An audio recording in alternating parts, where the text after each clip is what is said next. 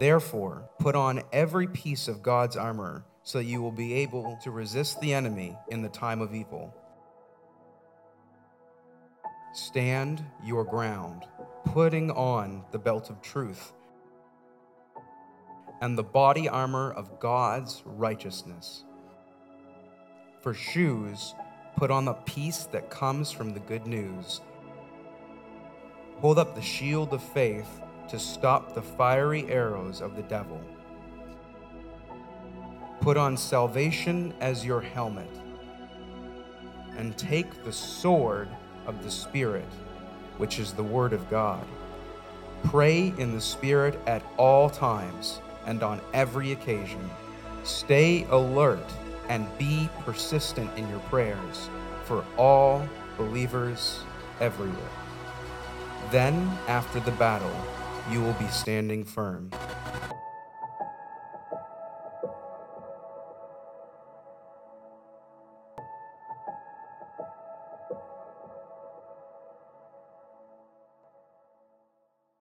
All right, how we doing?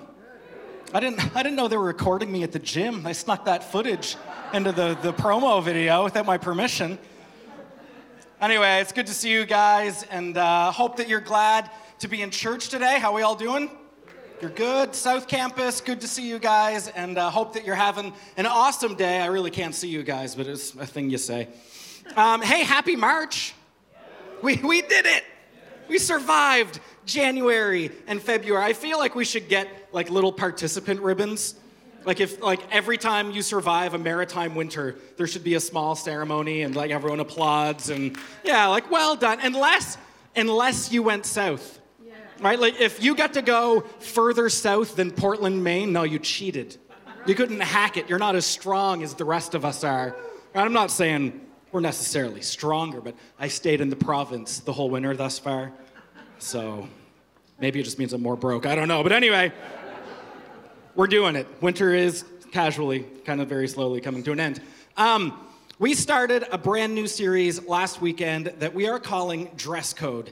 And I'm really excited about it. The main premise being that following Jesus comes with a dress code.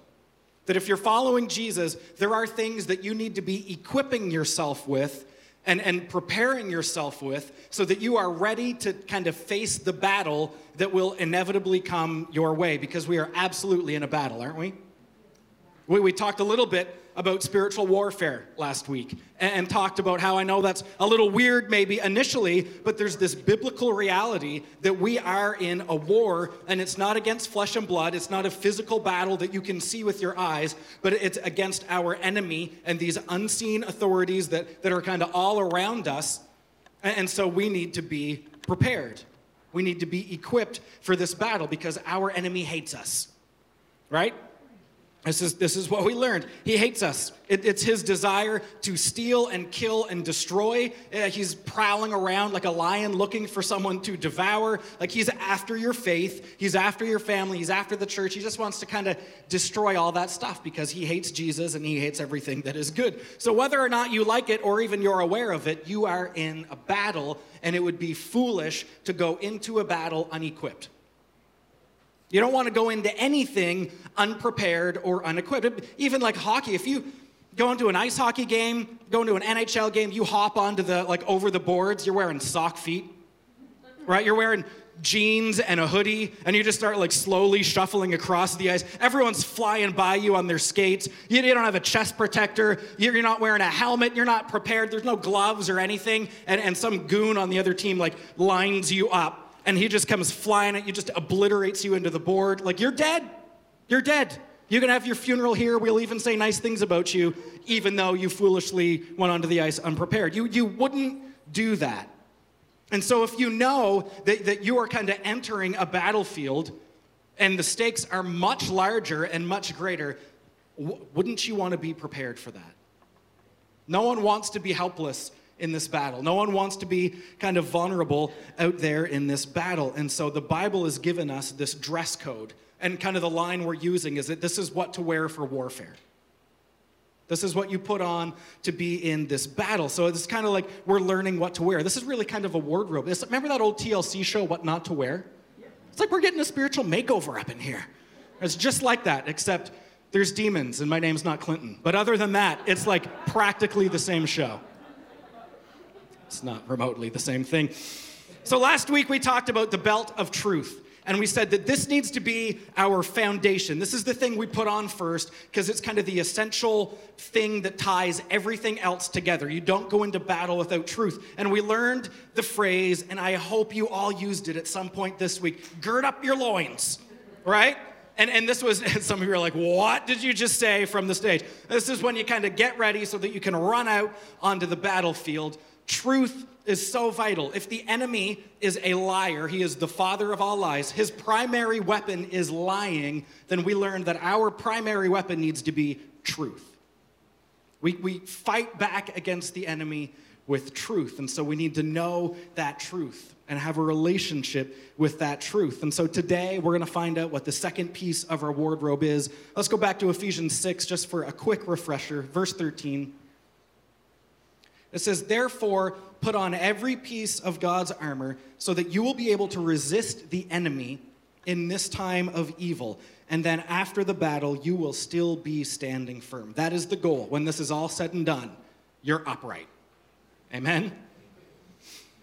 So stand your ground, putting on the belt of truth, and then today, the body armor of God's righteousness. So today we're going to talk about the body armor of God's righteousness, which is super weird and churchy sounding. Maybe some of you remember the old classic translation that is the breastplate of righteousness. So we need to talk about this for a few minutes.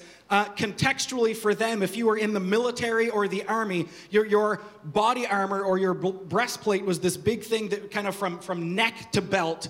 And it was chain mail or actual mail that was kind of fitted to go around you. It is the biggest piece of armor that you wear, and it covers the most parts of your body, specifically the really important ones, like your heart. Fairly substantial. All those things your rib cage is holding in.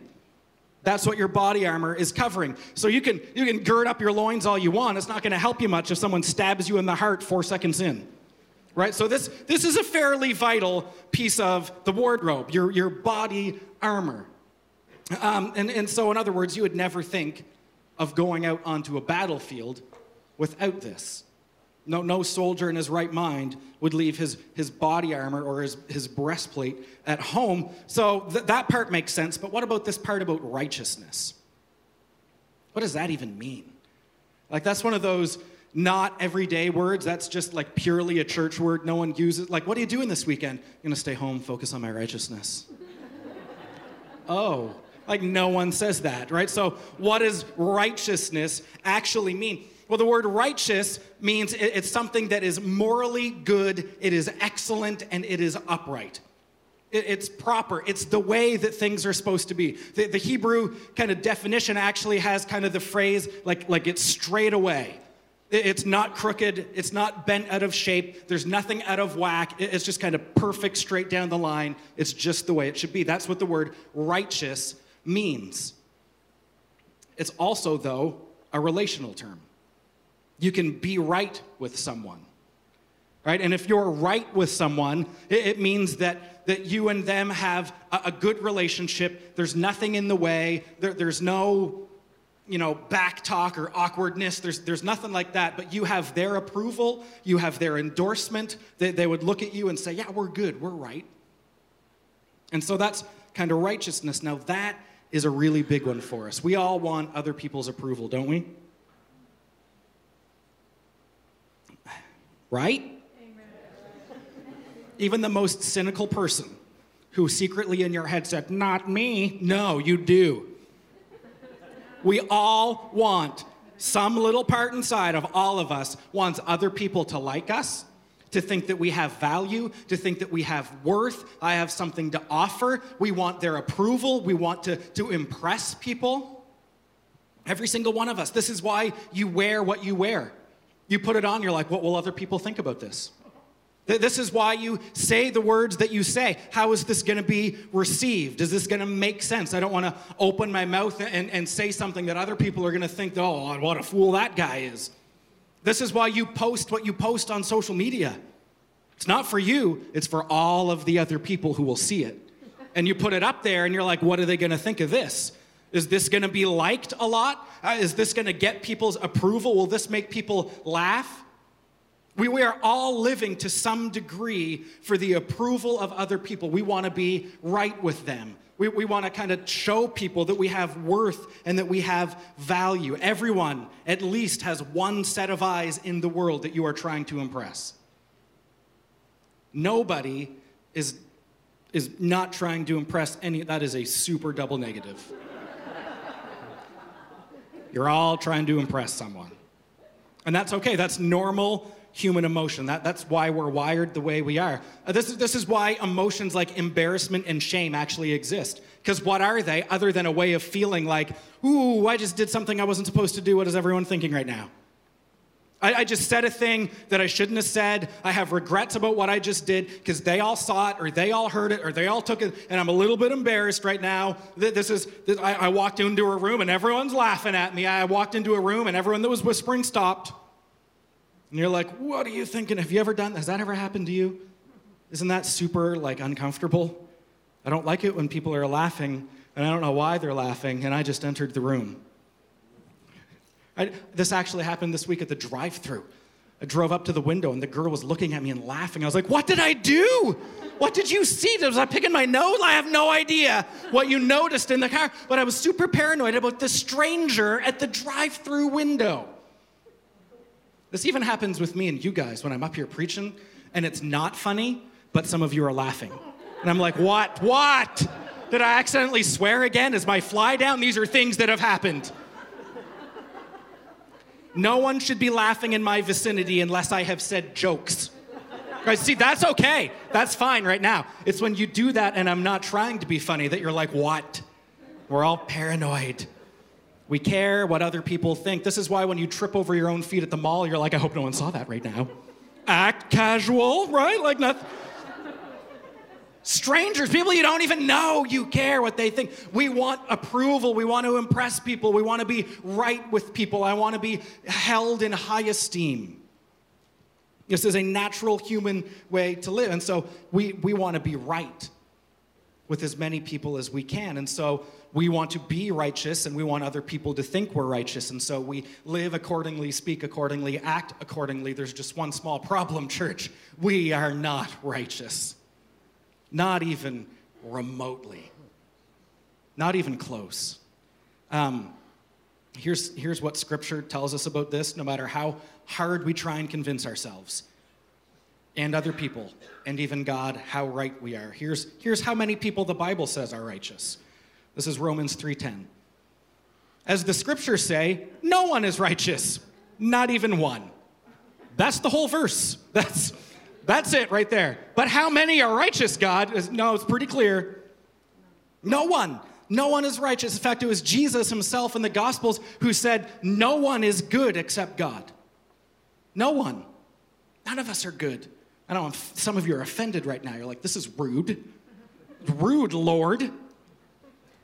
But we are born not righteous, which means we're not born kind of straight away perfect. We're born all bent out of shape and a little bit wrecked, a little bit in shambles. There's something inside of every one of us that when we are born, it is there, and it is our sinful nature. It's the sin problem in the planet. No one had to teach you how to be sinful.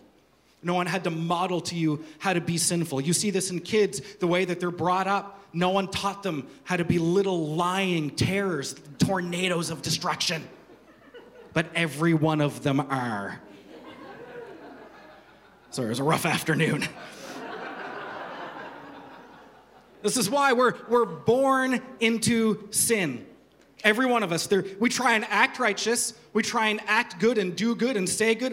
I'm a good person. I'm friendly to my neighbors and pay my taxes, and I go to church. Shouldn't that count for some amount of righteousness?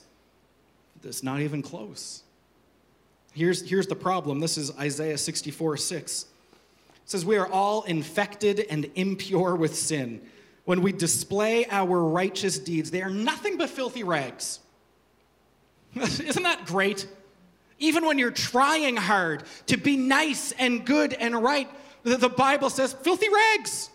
It's garbage. It's worthless. Like, this is really hard. I came to church tonight to get encouraged. What is this nonsense? See, the problem isn't with doing good things. The problem isn't with saying nice things. Church, the problem is that we try and make ourselves righteous by doing good things. We try and make ourselves righteous by saying the right things. If I follow the pattern, if I learn the secret code and the secret words and go to church, then I will be righteous and I will have everyone convinced that I am righteous. And the Bible says, no, that is your mistake right there. You can't. You cannot make yourself righteous. Imagine you have a car that's all just beaten right up. It is dented, huge hole in the fender, rust spots everywhere, and you're like, this is not good. But even internally, it is just completely messed up. Your transmission is gone, your starter doesn't work, your battery's dead. Those are all the only things I know about a car. So all the other things, your engine is broken? I don't know. Anyway, all that stuff happened to it.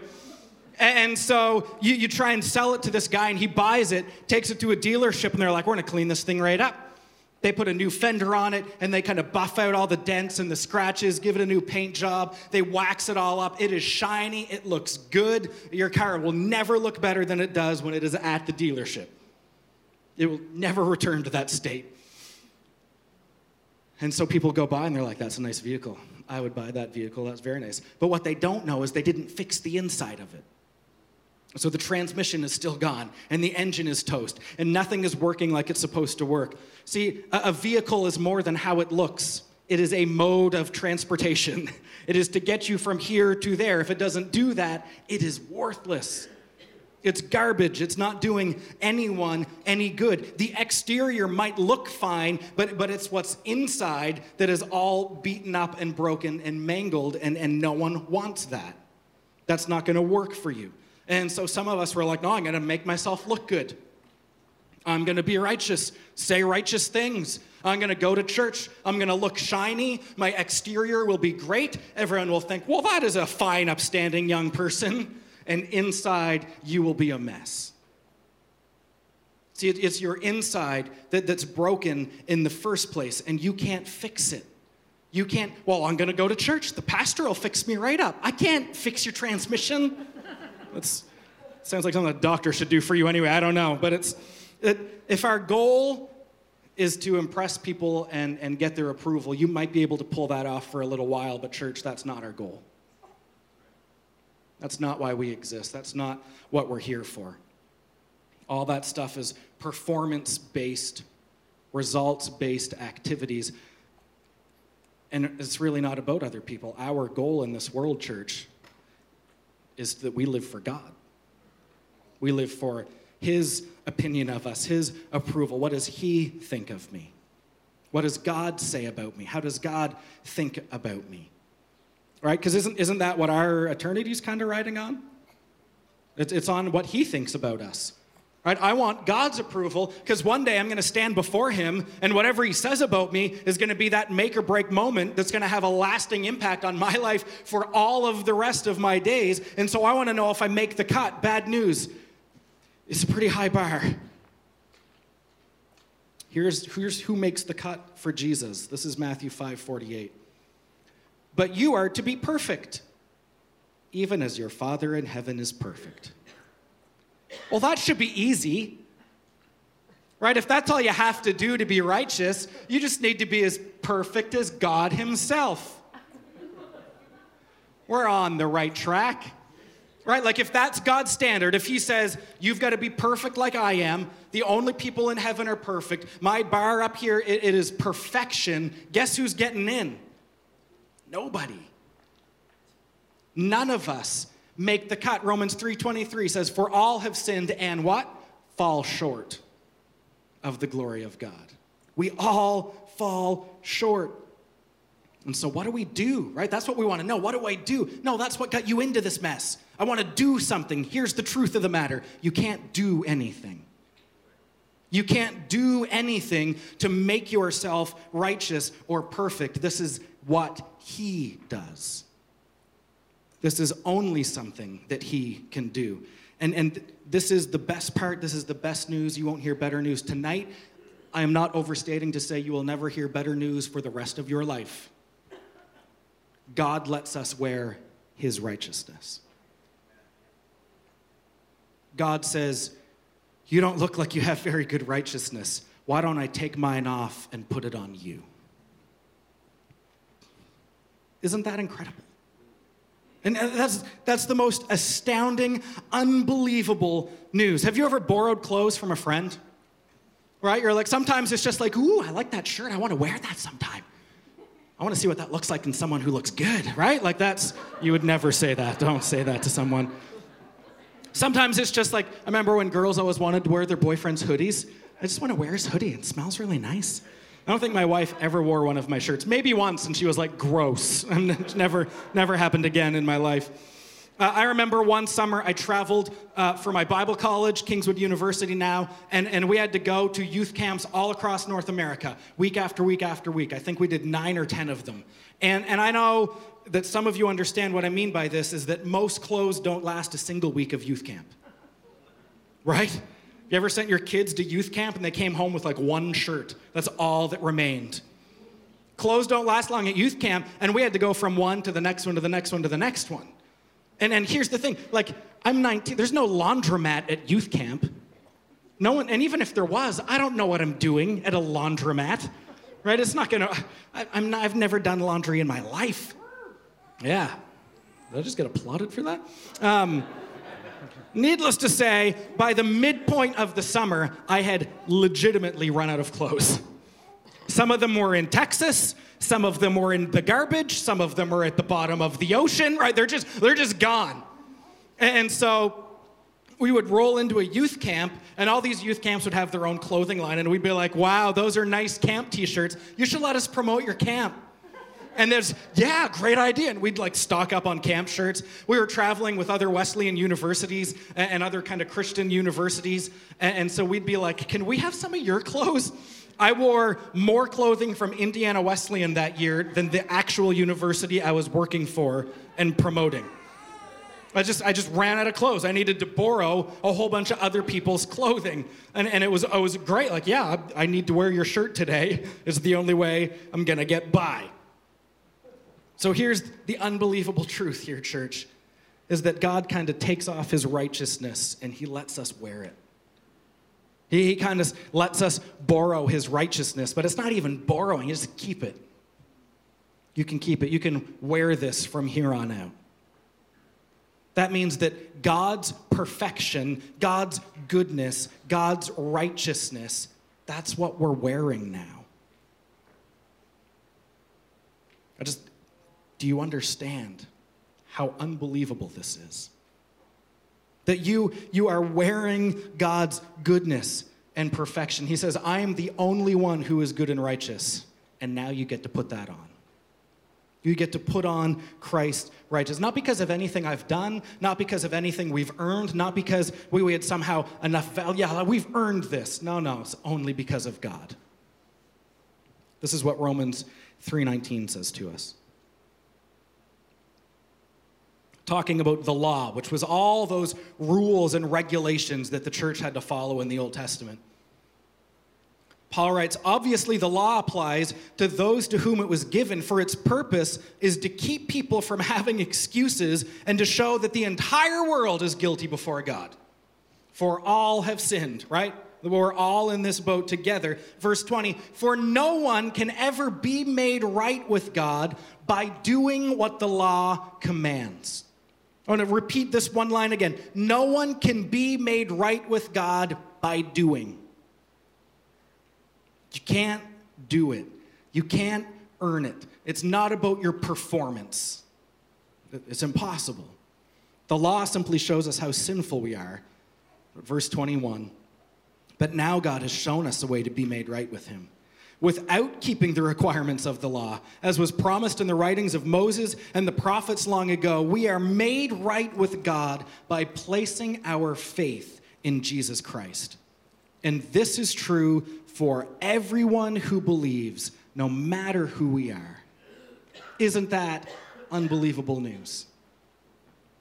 That when you take on Jesus Christ as your Savior, when you say, all right, I'm handing you the keys to my life, you're driving, you're in control, I'm living for you from here on out. We call that moment salvation. When you get saved and give your life to Jesus, in that moment, you are instantly made righteous before God.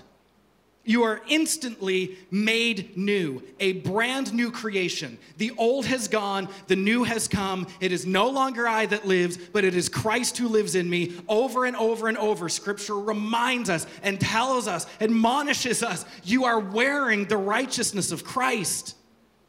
You are wearing the goodness of God. It is inside of you. This is not just an exterior thing. You don't look different on the outside. What's happened is a dramatic transformation from the inside out. And you are brand new. You are wearing God's righteousness. Our righteousness wasn't good enough, was never going to be good enough. It was filthy rags. And we were walking out onto a battlefield completely unprotected. And God said, here, why don't you wear mine? And he takes it off and he puts it on us. And he says, now you're wearing my righteousness. Now you look like I look. Church, I can't oversell how unbelievable and miraculous this is. And here's the thing, it frees us from performance-based religion. It frees us from that legalistic mindset that says, no, you've got to earn it. You've got to match up to someone's standards. You've got to follow all these laws. You need to look good enough and act good. And this just says, no, that's absolute crazy nonsense. Jesus Christ made you brand new the day that you gave your life to him. And now you wear his righteousness. Good news, we don't have to keep trying so hard. The work is done. It is finished, I believe he said. And it's his job now to complete the good work that he has began in you. This is hands off, church. And God does the work in us. Here's what this means for us. This is Romans 5:1. It says, therefore, since we have been made right in God's sight by faith, we have peace with God because of what Jesus Christ our Lord has done for us. Because of our faith, Christ has brought us into this place, listen to this, of undeserved privilege, where we now stand and we confidently and joyfully look forward to sharing God's glory. Crazy. Now we are at peace with God. Now he looks at us and like, we're good? Yeah, we're good, man. We're right? Yeah, no, everything's right. There's nothing in the way anymore. Sin was in the way, not true anymore. But we're all good. Everything is great. And you can joyfully and confidently look forward to sharing in God's glory. Remember Romans 3:23, for all have fallen short of the glory of God. And now I'm privy to that. Now I get to celebrate with God. Now I get to be with God. Now when I stand before him at the end of my days, he's going to look at me and say, looks good, man. Looks good. I like what I see. Not because of anything I did, but because I am wearing the righteousness of Christ. He is satisfied with what he sees. And now here's the big change. Now because we are righteous, we will go do what's righteous. That's the right order. It used to be, well, I have to do nice things to make myself righteous. And Jesus says, no, I'm going to make you righteous. And now that you are, you're going to want to do good things. You're going to want to do what's right because I've changed your character. I've changed your nature. And so instead of something that you have to do to perform and measure up and keep track of, you're just going to want to go do good things. Because you are wearing the righteousness of Christ. And so your faith now looks righteous, but you're also going to want to do what's righteous. This is what James kind of talks about when he says, faith without works is dead. In fact, let's look at James chapter 2. Starting in verse 14, he says, what good is it, dear brothers and sisters, if you say you have faith, but you don't show it by your actions? What's the point in saying, no, I'm righteous with God, but you're not doing anything about it? He says, can that kind of faith save anyone? And he jumps down to verse 17, and he says, faith by itself isn't enough. Unless it produces good deeds, it is dead and useless. But do you see his order? Faith and then deeds. It's, I have faith, so now I'm going to go do something about it. It's not, I better do something to build my faith. I better do something to earn my faith. I better work hard at this so God likes what he sees. It's no, I have faith. I got it from Jesus, and now I'm going to go live it out in my life. And if you keep reading through James chapter 2, you'll find a verse in here that kind of seems like it just completely undoes my entire sermon. You'll read it and think Mark is a huge liar. I wrote most of my sermon before I read this, and I was really upset with James for quite a while. I had a little chat with him, realized we were Protestant, we don't talk to the dead. But I digress. Here's the verse 24. So you see, we are shown to be right with God by what we do, not by faith alone. You're like, what? No, we just read the opposite of that 14 times from Scripture. But no, listen, the word there is shown. We are shown to be right. And he's talking about Abraham, who had faith and said, yeah, God, I'll obey no matter what you ask me to do. And God's like, go up on that mountain and kill your kid. And Abraham was like, what? And he does. He takes his kid up to the top of that mountain. And just before he's about to kill him, God's like, no, you proved it. That's good. I knew that you had faith. I just wanted to see if you'd do something with it. I knew you had faith, but I wanted to see if you had obedience. I wanted to see if there was trust. See, that's how you prove your faith. That's how you show your righteousness, is by actually doing something. So it's not that you earn your righteousness, but now that you are righteous, you're going to want to do good things. And if you don't, James is kind of questioning your faith. Not so sure you've got it. Faith without works is dead. I want to see faith and obedience. If you are right with God, go do what's right for God. And so we need both. You can't just borrow God's shirt for a while and then walk around and be a jerk. People are going to notice. They're going to be like, God's name's on that shirt. You're giving him a bad name. You can't just walk around in God's righteousness and not use it. And so we have to change the way we live. Our inward nature changed. Our outward actions should now change because of that. Here's why it's armor. Here's why Paul says in Ephesians 6, so you should put it on as body armor of God's righteousness, because this is the craziest part of the whole thing, is that you will forget every single day that you are wearing this. Don't we? You'll wake up out of bed and you'll think, well, I got to work hard at it today. Got to make God happy today. Got to show everyone I'm a good Christian today. And Paul is like, no, wake up and put on your body armor of righteousness. Put on God's righteousness. Remember that you're wearing it. Because the enemy would want nothing more than for you to forget that every single day of your life. He will get in there and he will lie to you every day. You're not good enough. You're not worthy enough. You're not impressing anyone. You don't have anyone's approval. You're not going to cut it. You're not going to make the cut, the standard. No, and you just lie. And Paul says, no, you got to wake up and put that body armor on. It's not that it left you, it's that we forget we're wearing it. We forget that I'm wearing God's righteousness. You'll forget whose righteousness you're actually wearing. And we'll fall back into our old ways. We'll fall back into legalism. This is why we have legalistic Christians, because they're still convinced they have to do something. I've got to cross all my T's and dot all of my biblical I's and follow all of the rules, and only then will I be good enough to make it. And God's like, no, you made it. You're righteous. Just put it on. Remember you're wearing it. Remember whose you are. Remember what I say about you. And I say that you are blessed. I say that you are holy. I say that you are pure, that you are beautiful, that you are my child. And there's nothing you can do to take that away. You're wearing my righteousness. So put it on. Remember. Every day, remember that you're wearing it. It sounds crazy to forget to put on something so important, but it happens every morning in my house. On a school day especially, I will hear someone say, where did my pants go? Has anyone seen my shirt? Or like, sometimes it's even the kids.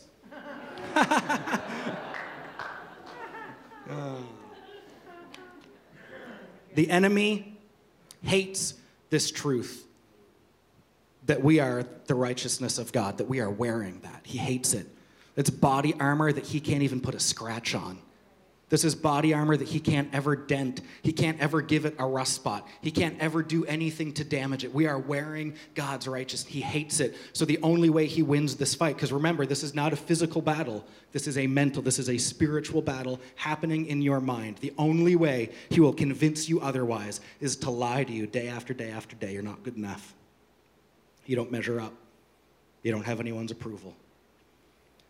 And so we've got to combat that with God's righteousness and also what we learned last week with truth. We've got to fight lies with truth. So I want this challenge for all of us this week. This is what I want us to do. I want us to combat those lies this week. Every time it pops into your head with Romans 8:1. I want us to know that verse, memorize it, and declare it every day, however many times you have to. Here's what it says. So now there is no condemnation for those who belong to Christ Jesus. None. There is no condemnation, which means if you ever have a condemning thought that enters into your head that says, not good enough, not great enough, not going to make it, don't make the cut, you're a lousy Christian, you're an awful husband, you're a terrible wife, what an awful friend, you're not smart enough, you don't look good, all those condemning words, you just, no way, it's all lies. It's all lies. There is no condemnation for those who are in Christ Jesus. We get to condemn condemnation. We can condemn condemnation back to hell, where it came from. Because he is a liar, and he is an accuser, and it's his only weapon. And God's righteousness is so good and protects us from that, but we just need to keep reminding ourselves.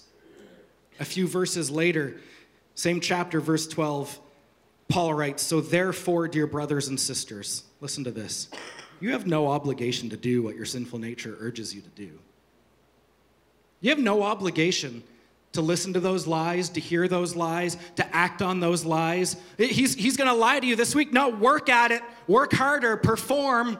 And you're like, no, I don't have any obligation to do that whatsoever. The Christ who is in me is greater than any temptation I will ever face.